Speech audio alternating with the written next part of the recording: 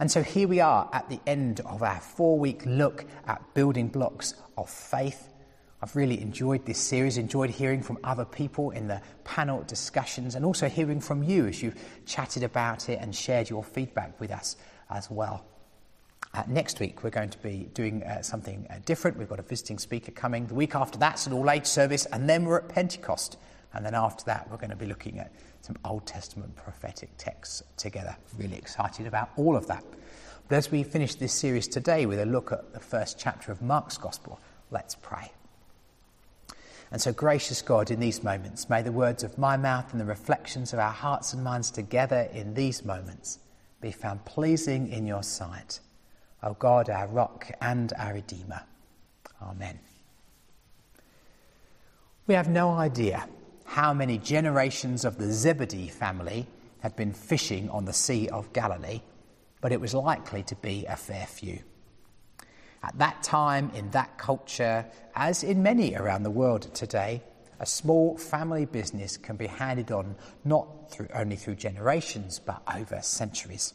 It's safe, it's secure, people know what they're doing, there's a role within the community that comes with it too. But then along comes this prophet from Nazareth and told James and John and their neighbours, Peter and Andrew, to drop it all and follow him. And they did. Leave everything you've ever known, all your security, your family, your trade, your income, and follow Jesus. That was the call they received in these moments. And the way Mark tells the story, it sends echoes ringing back throughout the Bible. If we think about Abraham in Genesis chapter 12, who's told, leave your country and your father's house and go to the land that I will show you. Leave something and come into this new life that I have for you. And so as Mark's gospel begins, something new and significant is starting to happen. The old family business of God's people is being left behind, and instead God has new things in store. And these new things, the adventure awaiting the disciples that they can't even begin to comprehend in these moments, well, it's about the good news that the living God is on the move. And friends, it's worth noticing, I think, when Jesus chooses to act here. Before this point, John the Baptist is going around talking about God's kingdom, eating some bugs. And as long as that's happening, Jesus can bide his time a little.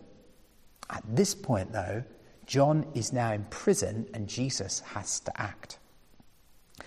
Everything we know about Jesus suggests that he would have prayed and waited for God's sense that this was the moment to begin his ministry.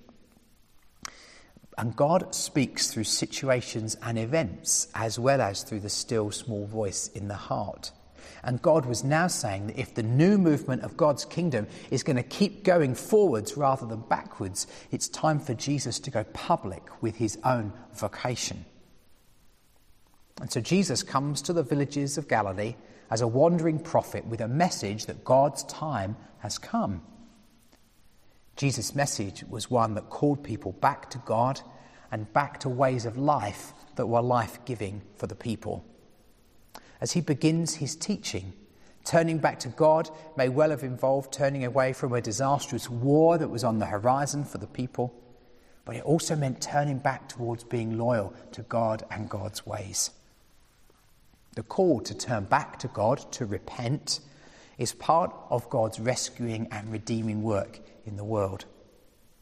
Jesus' contemporaries trusted in all sorts of things: their ancestry, their land, their history, their temples, their laws, even their God, providing that God did what God was expected to do.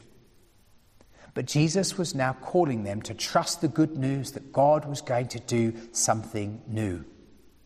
The challenge for them was to go all in, to cut loose from their other ties and to trust God for their future. That wasn't easy then, and it isn't easy now. But it's what Peter and Andrew and James and John did, and it's what all of us are called to do today. We don't have to have all the answers before we start following Jesus. If we wait for that, we'll never get going. And these first disciples certainly didn't have all the answers when they followed Jesus. And nor did they know everything that was about to happen before they stepped out in faith either. One wonders if they would have been so willing to follow Jesus if they knew all the things that lay ahead for them over the next few years. Faith really is reasoned trust. It's not something you can work out and rationalise all the way through. Friends, they trusted Jesus for their future. And if we want to know how it'll all pan out before we do what God is calling us to do, then we'll never make much progress. Now, these first disciples aren't distinguished by their intellect or by their skill or by their beauty. They were as flawed as anyone before or since. What they did manage to do was to see in Jesus someone that was worth following, so much so that they gave up everything they knew to follow him. And I think it can be tempting to think that this was the only time, the only moment when they had to make this decision, but I'm not sure that that's right. As they watch and listen and learn from Jesus over the 3 years of his ministry, and that's what a disciple is, a pupil, a follower, someone committed to learning and growing, we see in the Gospels over and over how they have to adjust and reframe and work things out as they go along. Oh, that it were as simple as deciding to follow Jesus, and then our course would all be laid out for us from that moment, nice and simply.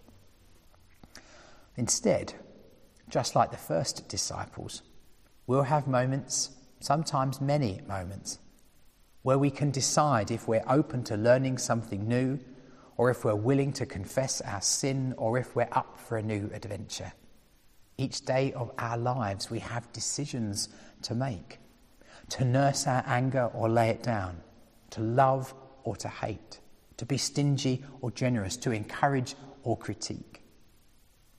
And the best thing about these constant opportunities to choose God is that even when we get it wrong, when we turn away from God, when we sin, we still find ourselves with opportunities to choose life and to choose God each and every day.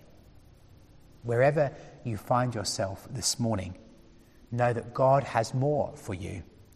More adventure, more love, more joy, and that however messed up or unsatisfactory life might feel for you in this moment, God is more than capable of taking you from where you are to a place of abundant life. And friends, that seems like awfully good news to me.